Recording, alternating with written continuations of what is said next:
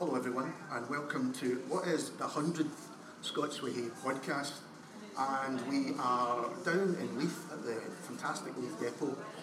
We wanted to get someone, special guest, to be on our 100th, and we thought there was no one better than someone who shapes the musical tastes of the nation, and that of course is Mr. Vic Galloway. Hello Vic. Hello, thank you very much for having me, and I really do think of this as an honour to be on your 100th podcast, and very kind words as well, thank you. Well, the last time we spoke, it was about your book, Songs in the Key of Fife, which was a great success, and a fantastic book.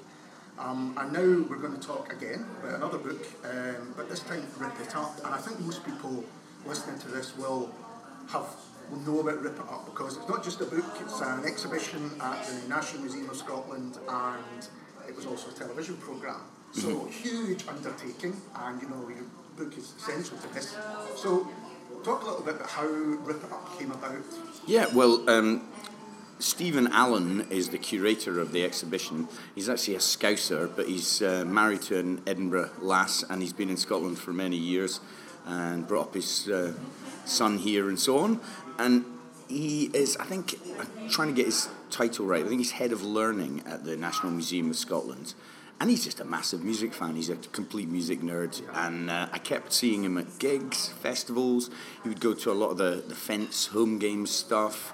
He would go to Lost Map nights. I'd see him at indie bands and shows and so on. So on. He loves Camera Obscura, and he and I just kept bumping into each other and chatting at festivals and gigs and so on. And he's of the age that he one of his first favourite bands, one of the bands that he called his own rather than copying his big brother or sister or whatever, was the Rosillos.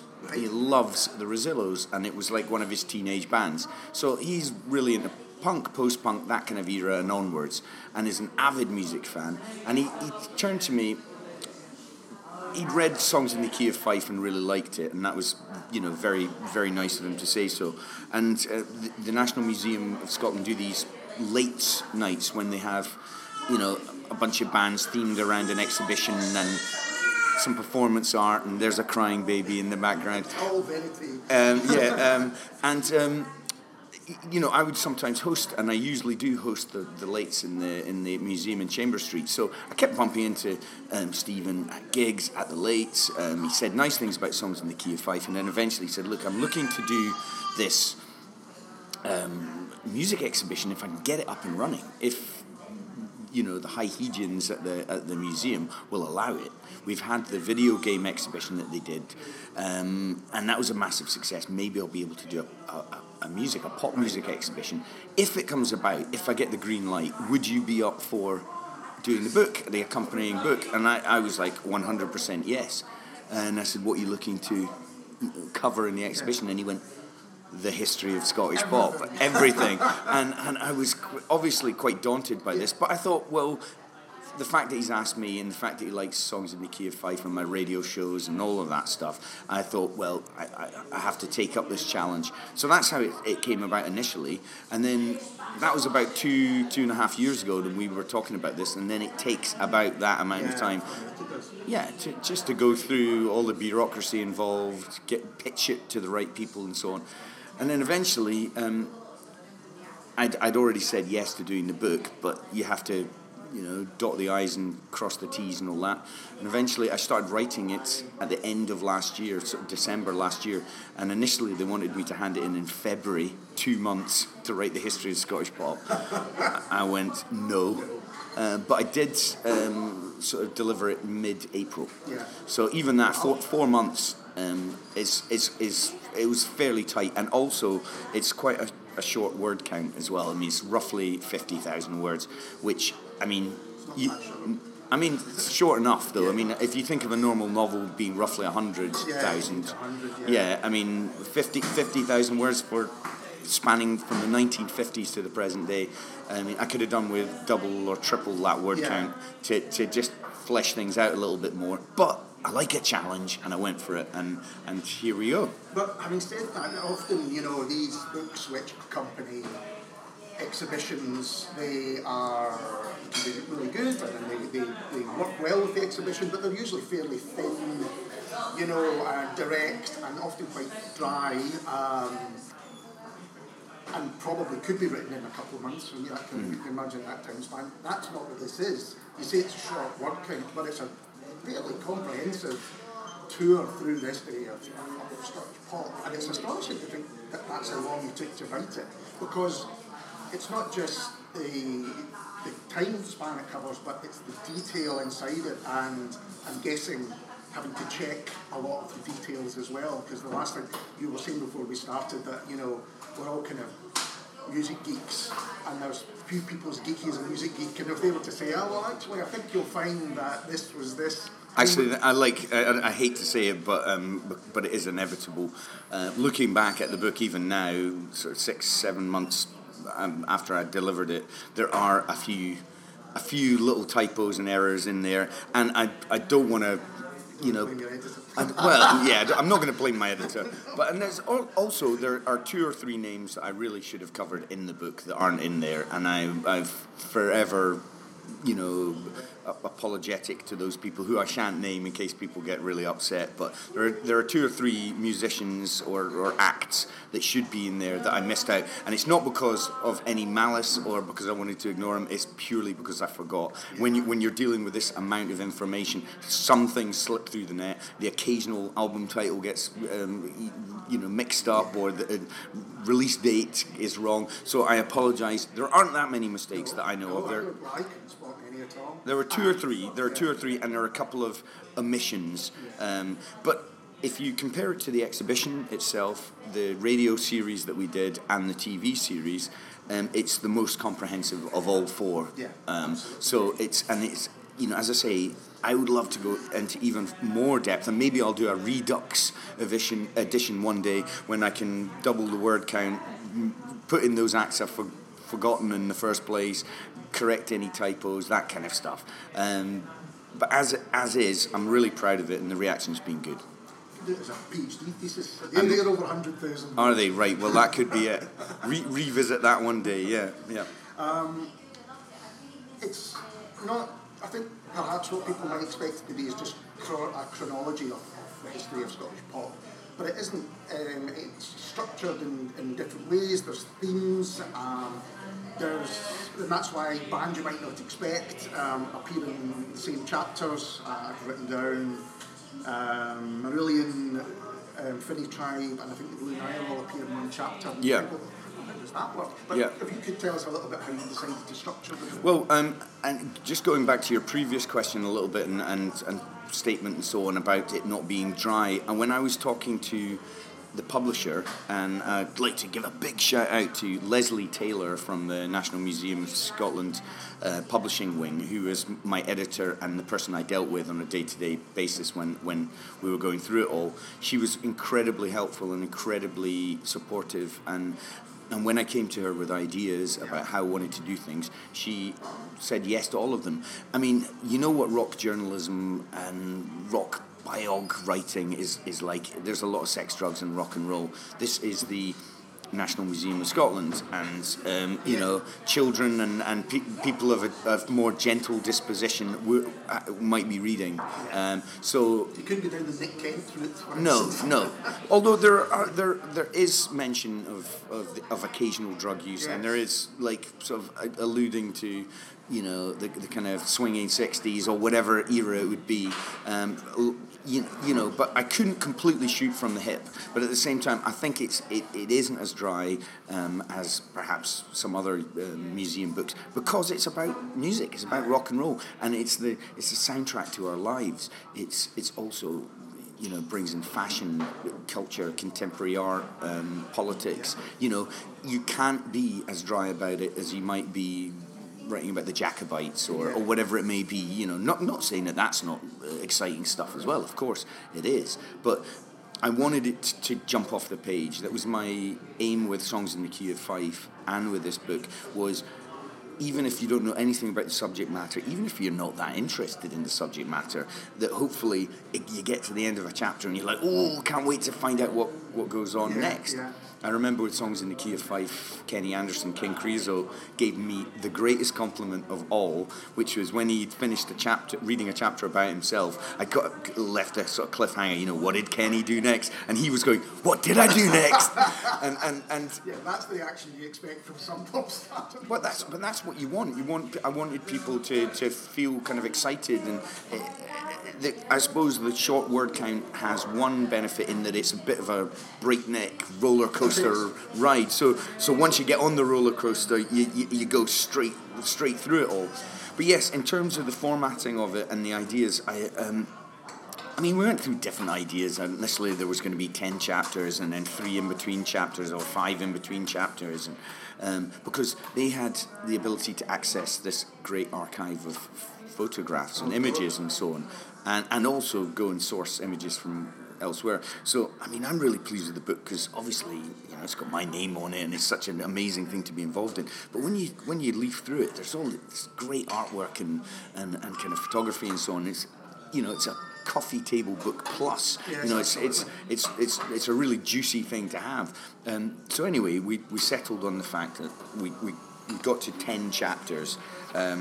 I'll read out the chapter titles if you like. So there's an introduction from me setting out the stall, and there's the acknowledgements and thanks and so on. And then there are 10 chapters which are all named after either songs or albums or lyrics or whatever of Scottish artists. And what I did was 7 chronological chapters and 3 themed chapters.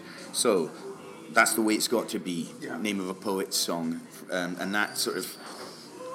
That's the 1950s, the dawn of rock and roll, the 50s into the 60s, kind of spans right up to the sort of late 60s, just verging on the early 70s. Then chapter 2 is Pick Up the Pieces, named after the Average White Man song, and that goes through the kind of early, mid, bordering on late 70s. Then chapter 3 is Treasure, named after the Cocteau Twins album, and that's about record shops, it's about formats, it's about merchandising, t-shirts, posters, just naming all the labels, all of them, as many as I could fit in, and record shops, and the idea that things have gone from vinyl to cassette to CD to digital, kind of back to vinyl again. Back to vinyl, and so that's what Treasure deals with. Big Gold Dream is chapter 4, and that deals with the kind of post-punk in the late 70s into the early 80s. Glittering Prize is chapter 5. That deals with the slightly more, I would say, mainstream pop-orientated stuff of the 80s, of which that's really when Scottish music almost came into its own, in terms of the global impact it had. That's not to say there weren't massive successes beforehand, but that's when it really, I think, really immersed itself in people's consciousness. Upside Down is chapter 6. That's about the sort of underbelly of the 80s, the underground stuff, the Jesus and Mary Chain, the Cocteau Twins, all the punk and post-punk and sort of more experimental music. Then chapter 7, In a Big Country, is about live music, live venues, festivals, that sort of the experience of going and soaking up live music, and a little tour around the venues, the famous venues that Scotland's produced, whether it be the Glasgow Apollo, the Barrowlands, and then even going back to the 60s and the Bungees and the Casbah and the Gamp and all these different venues that were in Edinburgh that had, you'd have the Spencer Davis Group or the Who or the Animals, whatever, passing through these venues. And so just a little nod to all of that. Chapter 8, Bandwagon-esque, is that, I suppose, the late 80s going into 90s, and I think that's the period when Scottish artists started making the decision to stay in Scotland rather than moving to London. And also, as you might imagine by the title, Bandwagon-esque, it sort of deals with the coming of age of Scottish indie music and so on, but it also covers mainstream stuff. Chapter 9, Take Me Out, Franz Ferdinand song, that's almost like basically sort of the 2000s up to the present day. And then the final chapter, Throw the R Away, is about Scottishness in a kind of loose.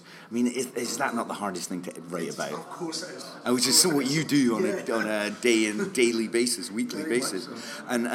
and so it was in some way trying to weave a thread from the 50s to the present day as to what is Scottish pop. Yeah. Can it be defined and all that sort of stuff. So as I say, 3 themed chapters, 7 chronological chapters, and a breakneck pace it goes at too. So did you have the chapters written and then come up with the songs or that were going to be the titles, or how did that work? I sort of sketched out how I wanted to, sort of had to break it up. Yeah. Because you get to that point in the 80s and you realise there's just an absolute wealth of bands, and it gets to the point when how much can I actually write about each one of them. So I just chopped them into chunks. It's not to say there weren't lots of Scottish artists in the 50s and 60s. There were, and doing some investigation into this, doing my research, you realise how many beat groups there were in the 60s, the Poor Souls, the Senate, the Athenians, and it goes on and on. And so you have to pick the ones that were successful, or Dean Ford and the Gaylords that turned it into Marmalade, and these kind of things. And I realised that I could probably do the 50s and most of the 60s in one chapter, whereas I needed a couple of chapters to do the 80s. So, and once I'd sort of divvied up roughly what era was going to be in each chapter, then I tried to choose a tune for it. Well, I guess that's what the book does. It gives you an overview. It says, here's a fairly thorough overview as you will get. What you're interested in, go and find out about it. Yeah. So you think, well, I didn't really know Scotland had a dance music scene. Yeah. And then people go and find out that there's all these fantastic bands. I mean, this is the thing. I mean, you're looking at the 80s and into the 90s, all this sort of kind of quite hard dance, Mallorca Lee and all these guys were like, they're still DJing, and they were getting tracks into the charts. TTF and all these. Some people might think it's a bit cheesy or whatever, but they were having hits, and they were huge, and and people don't necessarily put 2 and 2 together. And then you mentioned them earlier on, Finny Tribe, really pioneering band, the Shamen. I mean, people forget the Shamen were Scottish for a start, and they went to number 1. Exactly. And they had huge hits, and countless others. Nowadays, if you look at electronic music, I mentioned Calvin Harris. He's the biggest pop star in the world. 10 years ago, he was stacking shelves in Dumfries and M&S. Now he was dating Taylor Swift and so on. I mean, it's nuts. Yeah. But, he's at the cutting edge of very commercial EDM. But then you got churches and so on. And then on the underground, Lucky Me, Numbers, these are collectives, I mentioned Hudson Mohawk and Rusty and people like that in the book. Hudson Mohawk makes beats for Drake and Kanye West. These are the biggest stars in the world. And Hudson Mohawk is Ross Burchard from Glasgow. You know what I mean? And people don't necessarily think that we're making that kind of music when we are. Making that kind of influence. I mean, I think the same thing with Gary Clark from Danny Wilson, who went over and then started writing huge hits for American, stars and things like that. Yeah. I'd like to go back to the punk time, because that seemed to shape a lot of what in Scotland would become, because then you had Postcard after that, and Fire and all of these labels.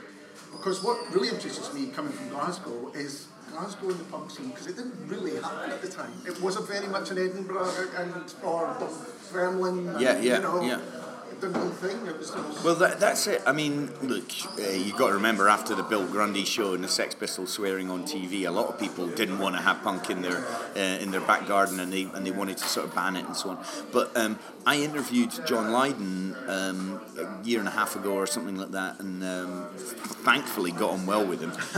But he loved it, and he recounted. He says, "I remember it." He says, "What was it? The Lord Provost in Glasgow said, we've got enough hooligans up here without importing them from south of the border." And he burst out laughing, telling me that, and he thought it was the greatest thing. But that's what he said publicly, you know. And so I think it was after City Hall's gig with the Stranglers played, and the audience, some of the audience ripped up the seats, and so they got banned, and then there was there was also a bit of a cultural stagnation. I mean, I think Glasgow was Dirty Denim and blues rock, and there's not pub rock, yeah, and there's nothing wrong with that, obviously, but there was a bit of a cultural awakening at that point just across the world, and it kind of spearheaded by New York and by London and Manchester, and eventually by Edinburgh and Glasgow. But yeah, initially punk was kind of banned, and so people had to go and play in Silver Thread in the Bungalow bar in Paisley. Paisley was a great place for that. You could go if you were in Glasgow and you wanted to see punk. Similarly, it strikes me in the late 80s, early 90s, when a lot of clubs were being closing early, and there was lots of kind of council attention and trying to check what people were doing in these clubs, and there would be buses going out to Saltcoats and to Ayr and all these places. They would have massive raise because they didn't have the same. Glasgow Council and music have got a lot of relationship. And by the way, I would say the same about Edinburgh, the City of Edinburgh Council. I'm not going to use this podcast to make some massive political point, but we're sitting in the Leith Depot right now, and we're looking at a venue which is right next to a recording studio and countless wee industries and businesses here, and it's going to be knocked down or potentially changed into luxury student accommodation and blah blah blah. It's like, when are the city councils in Edinburgh, Glasgow and anywhere else for that matter around the world going to realise the importance of the culture that's on their doorstep? People come to are moving. I live in Leith, and people are moving to Leith because of its cultural value, not because there's a supermarket near their door or because there's luxury student accommodation there. They're moving here because there are great pubs and clubs and people and artists, and you know, you look at the West End of Glasgow or whatever it is, you want the council to understand that what's there. Why is Scotland pioneering in music and art and theatre and culture in general? Is because there are areas where it survives, and if you destroy all those areas, we will not have the same art and culture. So it's nothing. In many ways, nothing has changed. You know, and it's now down to the property developers. Anyway, there you go. Here ended the lesson. I completely agree with all of that, and it is interesting. It's funny to me though that they thought that a musical movement would make Glasgow of the 70s any more violent than it already was. Yes, right. Well, that's it. And you know, I mean, you had the gangs over there anyway, and just in general, you know, if you have downtrodden, impoverished, areas of any part of the world, there's going to be crime and violence and so on, and parts of Scotland were no different, and obviously, Glasgow being one of them. So the fact that punk was going to make them more violent, if anything, it was. Yes, there was some violence at punk gigs in Edinburgh and Glasgow and elsewhere, no doubt. But in some ways, when young kids have a focus for their rage, you put it into art and into clothing and fashion and writing fanzines and and all that sort of stuff, writing lyrics, songs, storytelling, poetry, whatever it may be, it gets them off the streets. It stops them punching each other in the face. So I don't know. I think there's a turning point, end of the 70s into the 80s. I think Scotland, in a weird way, starts to become a little bit more hopeful, and that's reflected in its, you could say, cultural renaissance, perhaps. So. And I think punk in that sense, I'm fascinated by it as well, and I was fairly young when it was happening, but these are the books I go back to, London Fun and all of the London Streaming, I should say, and read heavily into it, because it seems like a ground zero for culture, not just music, for culture. A lot of the world was done away with, and people, and unfortunately a lot of great bands were maybe overlooked for that reason. They were still making great music, and it was seen as not being punk, but it seemed like it always had to happen for the next stage. Yeah, I mean, look, when I was younger, I was a bit of a year zero punk, post-punk, that's it.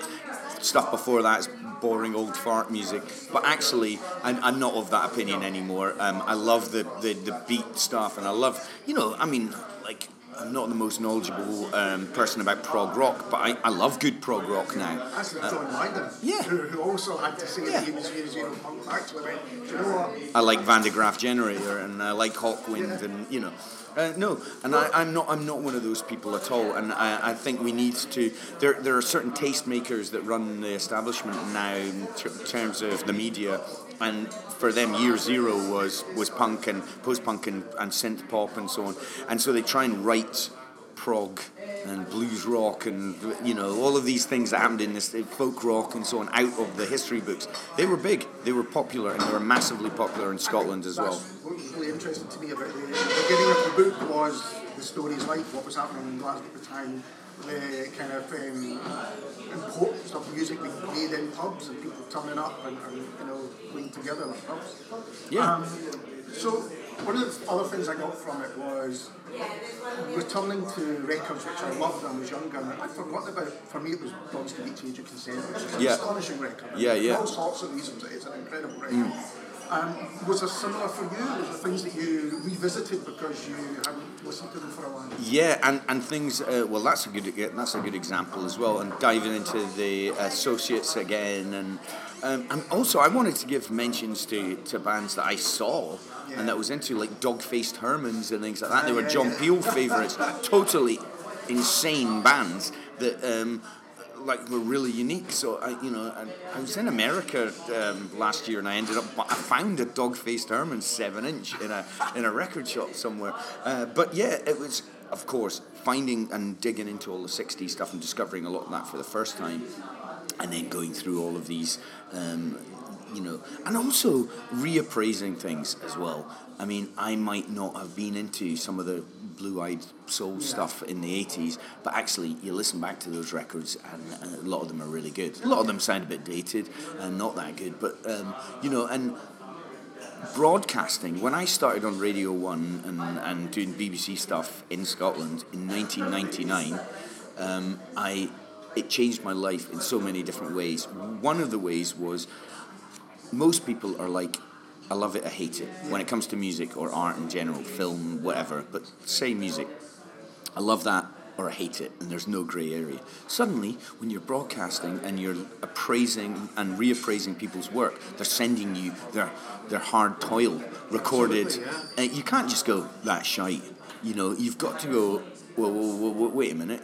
The person's, learn how to play the instrument, learn how to craft a song of some description, put their personal effort and time into it, and then had the confidence, the courage to record it and try and send it and get it played on the radio. I mean, everyone's insecure, but putting your music out there for someone to just palm it off and just go, nah, it's rubbish.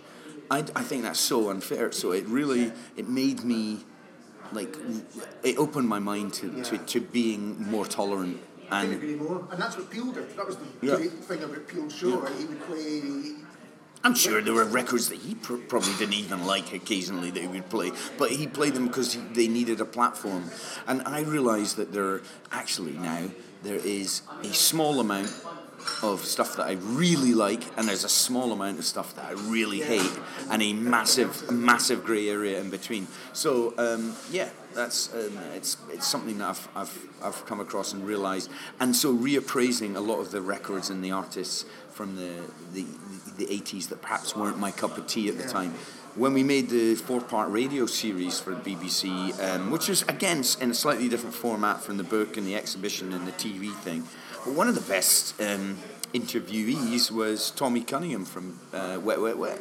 He's an absolute star. He was really funny. He had great anecdotes, great stories. He was courteous, decent, and you got to remember that they started off as a kind of wannabe kind of punk new wave band doing Clash and magazine covers. Then it was just when they got their new singer at the time, Marty Pello, that they just realised he can't sing these songs, and we've got to kind of play to our strengths, which was to be more commercial sounding and more pop. And so they ended up going in that direction. But they came out of punk like everyone else did. And I remember seeing them on, it was something like FSD or some show, and it was like, here's this new band that are influenced by Willie Nelson, and I think they recorded an album, I think, over in Memphis. They did, yeah.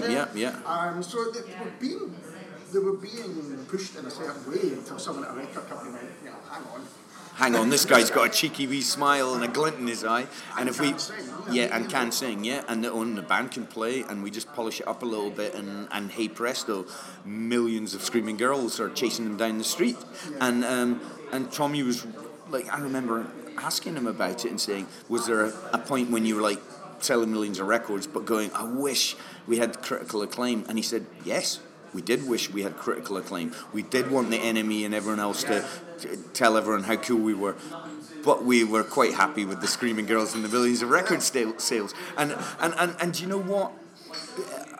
I think, people who listen to music can afford to have that kind of attitude when you're actually in it making it. Yeah, and I don't care what anyone says, though, bands that have critical acclaim and everyone's patting them on the back and saying how great they are, but they sell 3 records, all they want to do is sell millions of records and have screaming girls chasing down the streets, or whatever, screaming boys chasing down the streets with their girls. But, it's the grass is always greener. You just want that critical acclaim, but you also want to be a success. I think an interesting band in that effect are Simple Minds, because if you only knew Simple Minds from Belfast Child, Mandela Day, all that, the big stadium sound, and people I knew did, but I'd known them from their earlier, German influenced electronic stuff, which is still an amazing record.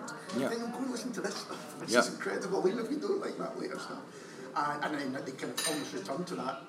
Because these bands are still making music. Yeah, and I have to say, I just the other day, someone was asking me, what kind of... In fact, it was last night. I went to see a band, and I was chatting to the guys afterwards, and we were having a beer and just discussing music and stuff. And they were kind of like, kind of looking for new things to listen to. And I said, trotted out some new stuff that they might be interested in listening to. But I also said, go and dig out the first 4 or 5 albums by Simple Minds. And they sort of looked at me like, thinking, don't you forget about me, whatever, like, come on. And I was like, no, go and dig out those the first 4 especially, maybe even first 5. They're astonishing, pioneering, interesting sounding records. As you mentioned, the German krautrock kind of kosmisch music from the 70s is a big influence. The discovery of the synthesizer as a lead instrument, just different kinds of song formats. They obviously discovered their love and skill of writing pop, but they were into experimental music, and there's a period when they're combining the two to great effect, and those records still sound good. Yeah, absolutely. I'm really interested in the chapters about the labels, the shops, the venues, the things that we all, no matter what tastes, we interact with. Was it important to have them in the... Yeah, and again, it was one of these things I wanted to mention every shop that's ever stood and sold records in Scotland, and every record label, and you just can't. And go at it. I tried my best. It's like everything. In the book, I've tried to fit the sort of depth of information in there, but still make it readable.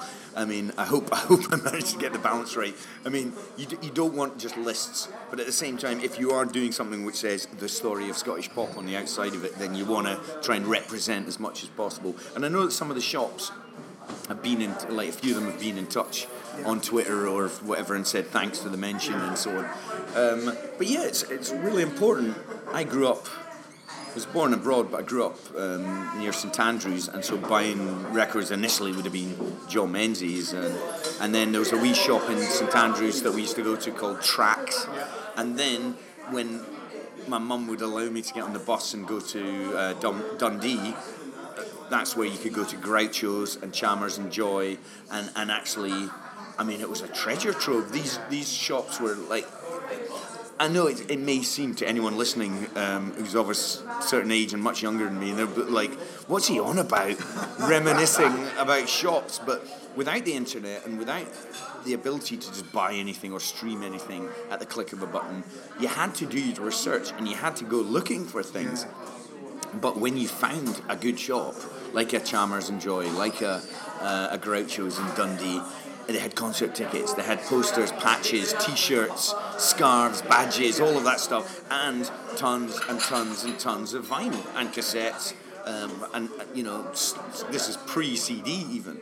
And, if I had whatever pocket money I had, which wasn't always a lot, but when I had anything, it went on records and badges. So I can remember a typical trip to Dundee would mean me getting on the bus with my friend James Yorkston, singer-songwriter, and we'd get on the bus and it would take us through St Andrews and then over the Tay Bridge and so on to Dundee. We'd get off, we'd have a wander around town, try not to get our heads kicked in by the casuals, because we were the weirdos with our Doc Martens on and stuff. And then try maybe be able to afford a 7-inch or two, and maybe an album, depending on how you, and maybe a Wimpy Burger or whatever we were on at that time, and then spend an afternoon, get on the bus back, and you'd pore over the liner notes or whatever, and it was. You couldn't wait to get home and stick that Clash 7-inch or whatever it is that I'd bought on the turntable and listen to the B-side and so on. I mean, it seems ridiculous when everything is so immediate now, but it was really important to me, and I know to so many others. I think you were talking about the echo chamber and how that's important, that you're not just hearing the same things that everyone in your chamber or circle is hearing because that's all that you're hearing about, if you like.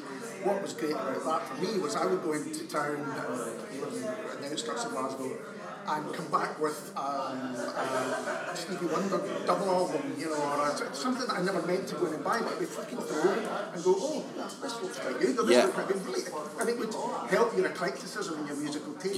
You weren't just kind of pushed into one thing. I think most music fans, I certainly was like this, I was quite tribal when I first started, I mean, it was Adam and the Ants, that was it, that's all I was into, and then it was, alright, and Madness, alright, and then the Specials, and then we got into punk, and then punk, it was just punk, and then we got into reggae, and then before you know it, the doors are blown off, and you're looking for hip-hop, you're looking for indie music, goth, eventually electronic music and so on as well.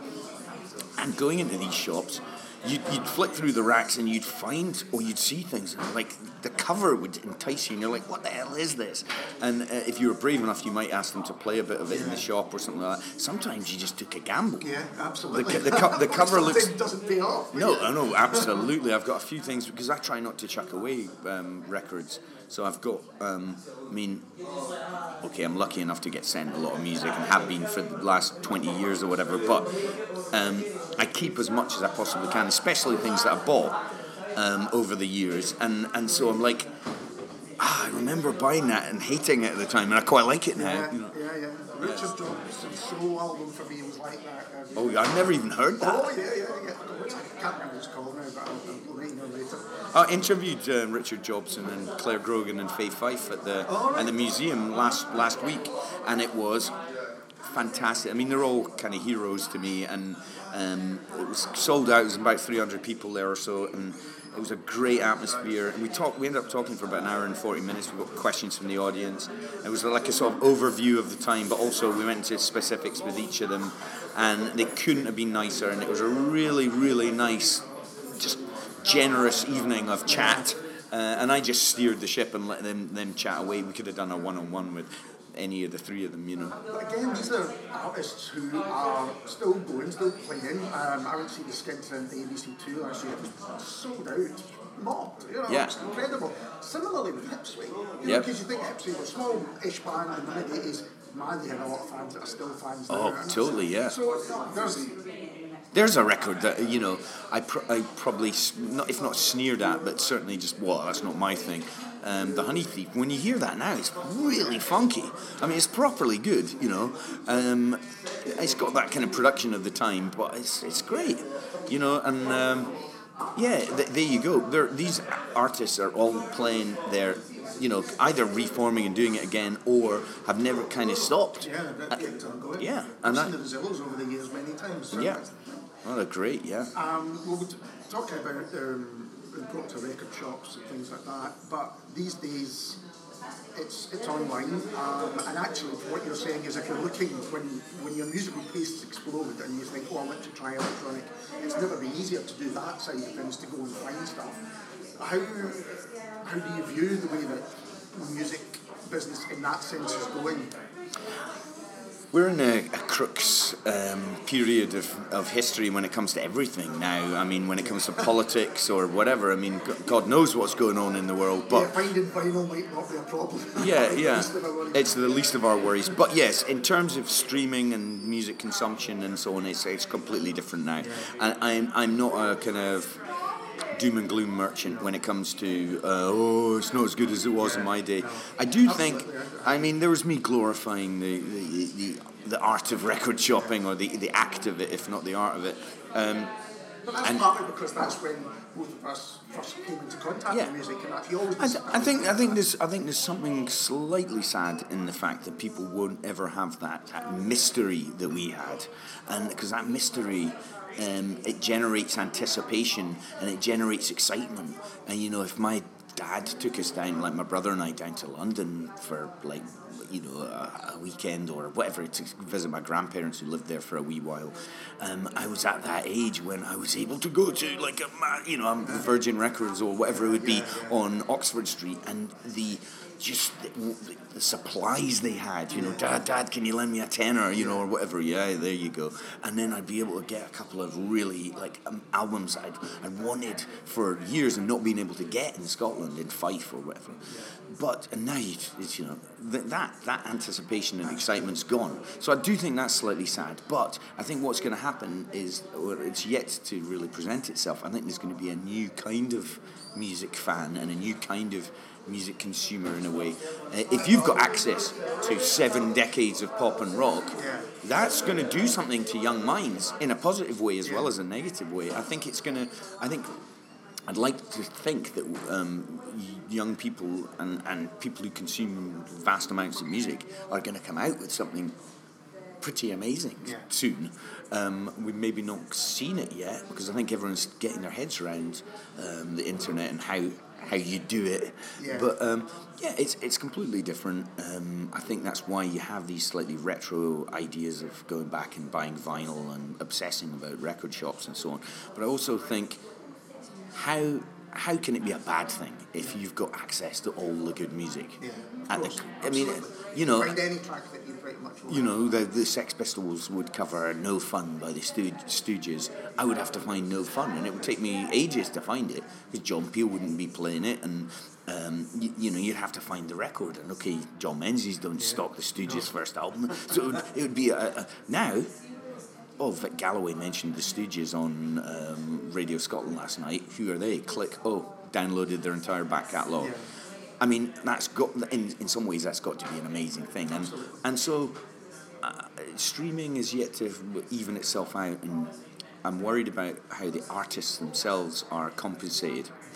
But I think eventually they're going to get that kind of recompense right for the people, but they better do it soon because people don't mind going out and spending 30, 40, 50 quid in a pub getting pissed on a Friday night, but I've heard people saying $7.99 for all the music, you know, $7.99 for a subscription to Spotify or whatever it may be, for all the music or thereabouts, you know. You know, that's a bit steep. I'm like, you know, that's not even 2 pints nowadays, 8 quid, you know what I mean? And so I do think people have to dig deep and put their hands in their pockets for art again. Art isn't free. That's what worries me about the internet, is because everyone's got so used to just clicking on YouTube or whatever it is and finding any song they want, and they actually resent paying for it. I think people are a bit more willing to pay for live music, which is fine, but I think recorded music, they need to reimburse people. It costs money to record, and it's time, it's effort, learning your instrument, learning your craft, learning how to record, even if you are doing home recordings on a laptop. The laptops aren't free. You know, you've got an expensive one opposite me. That costs a couple of £1,000. That thing. You know, where does that come from? You don't get that on a. Jumped on the way home. But you know, you can't get one of them on a paper round when you're a teenager. You know, you've got to have rich parents, or you've got to be lucky in some way. You know, and so. People need to be reimbursed somehow. If you're a working class musician and you want to forge your way in the world, you need to get paid every now and again. Yeah, absolutely. You know, so that's my worry. Where does radio fit into this thing? Because I think at the moment, particularly BBC Radio Scotland, you think what the most woke anywhere, yourself, Roddy Hart Show and Nicola May Show. And fantastic radio shows, some of the best music shows we've got. Mm-hmm. Thank you very much. Well, to me, that's a really healthy situation. Yeah, I mean, I have no idea what the future of Radio Scotland is going to be, but I really hope I can play a part in it. I love doing the programmes for the BBC, and I love for Radio Scotland. I love doing occasional stints on Six Music, and obviously I was on Radio 1 for years as well. It's been an absolute pleasure, and I want that to continue. I mean, I can only hope, I'm in my mid-40s now, I can only hope that I can still do it in 10 years, 20 years, possibly even 30 years' time. I mean, you know, do a kind of John Peel type thing and keep going, because I still have the enthusiasm and the hunger, and you hear bands and you hear music that shall we say is disappointing occasionally.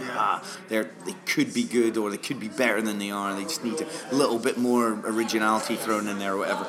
But when I hear that thing that jumps out, no matter what genre, and it's just like, oh, these guys are onto something, wow, this is exciting, I still get that buzz.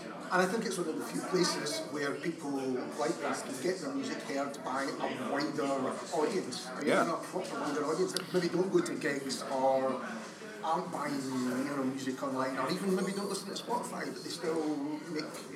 Well, and the thing is, weirdly enough, radio hit its highest global listening figures in 2017. I mean, it's never been more popular across. You know, that will include speech radio, talk radio, and all the rest of it, news and yada yada yada. But it's never been more popular, and I think actually, even though Buggles sang "Video Killed the Radio Star," it didn't, Video's pretty much gone. Yeah, radio's still radio and the internet hasn't killed radio either. In fact, if you look at Catch Up, Listen Again, you know, all of these kind of non-linear ways of consuming music and so on, and art and culture. Radio pioneered. The iPlayer was radio before TV, remember, and all those different forms of, whether it be Netflix or, you know, all these different kind of online platforms. It was radio that pioneered all of that stuff, and podcasting like you're doing right now. I believe in radio because you can get more. I'm into content over style in a way. I love style as well, but I prefer content and TV and sort of visual representation. People are often attracted to the hunky guy ripped with his abs, or the sexy girl with her hot pants or whatever, whereas on radio, you're listening to the music, you're listening to the tune, the beat, the lyrics, whatever. Again, with politics, I think there are TV programs that try their best to cover politics, but listen to BBC Radio 4 or BBC Radio Scotland, you hear far more in-depth analysis and far better kind of interviews and so on, especially if you're kind of, in the evening. I mean, the Moral Maze, check that programme out. It's absolutely mind-blowing. I mean, the sort of discussions they have on there. And so I'm a great believer in radio, and it still survives because people listen to it when they're cooking or doing something else, driving, obviously. And it's mainlined to your brain via your ears. And while people want to multitask, then that's one way in which you can do it, is listen to the radio. And also, when it comes to music, I mean, I would say this because I am one of them in a way, but I believe in the selector, the curator. Yes, absolutely. I've overheard someone say, one of the young team somewhere said, I am the best DJ that I know. Well, why would I listen to the radio? Why would I go to a club? I'm the best DJ that I know. I think that's sad. That means you've closed your mind off to someone else's taste in music or someone else's selection of music. I want to listen to Mark Riley or Giles Peterson or Roddy Hart or Nicola Meehan to hear what they come out with. Because, some of it I won't like, lots of it I will, and also I'll be introduced to something I've never heard before or haven't heard for a while. And I love that. And I don't care how good your algorithm is. I still believe in people making mixtapes and putting together compilations and just going, I saw this band the other day. They're a bit random. You've maybe not heard this kind of stuff before, but check this out. Bang! Mind blown. I think people still want to have people, as you say, curators that they trust. They trust their taste. They trust, just like going back to John Peel or Fleetwood Mac or whoever it was. You think, I might not like everything, but you know what? I'm going to like most of it because I like what they do and I like what they give us. It's a trust thing as well. I think that appointment is important, that relationship's important. John Peel would play lots of African music and lots of reggae and Bhangra and all sorts of stuff. Now, I remember when I was a teenager, I was like, yeah, go on, let's hear the next Fall record or whatever it was. Let's hear that indie band that I'm into at the moment when I was a bit more tribal. But guess what? All of that reggae and Bhangra and African music and so on went in. And now, in many ways, when I'm listening to music on my own, having heard a million different incarnations of indie rock and so on, I will probably go and listen to African music and reggae and Bhangra and South American music, jazz. If you've got an inquisitive musical mind, you go out and find different kinds of sounds and textures. And I would put John Peel right up there, alongside friends and family and all sorts of other people that open my mind in different ways to music. But if John Peel had just played 2-3 hours of solid punk or post-punk or indie, I might not have had or have the inquisitive mind that I've got today.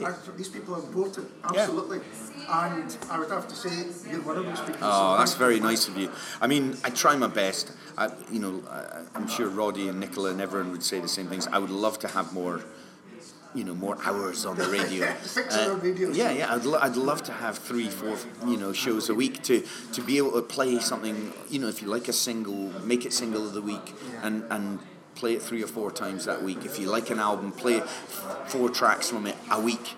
And so people can dig in. Give a much wider spread of music, well-known stuff from history and brand new stuff, local stuff, international stuff. I think it's important to put Scottish artists next to international artists as well, just to show, one, how good they are and how they stand up, and also just contextualise what's going on in the world. If someone's reading about an artist from New York and they will want to hear them, well, let's say The Strokes, and so you play The Strokes and then you play Catholic Action or something next to them, you realise, well, you know what, Catholic Action are every bit as good as them. Absolutely. Or whatever it may be. Yeah, sure. Well, I think that's the perfect place to finish. So Vic, thanks so much for doing this, really appreciate it. Not at all, it's my pleasure. Thank you, Alistair. And we'll be back soon for podcast 101 with someone completely different.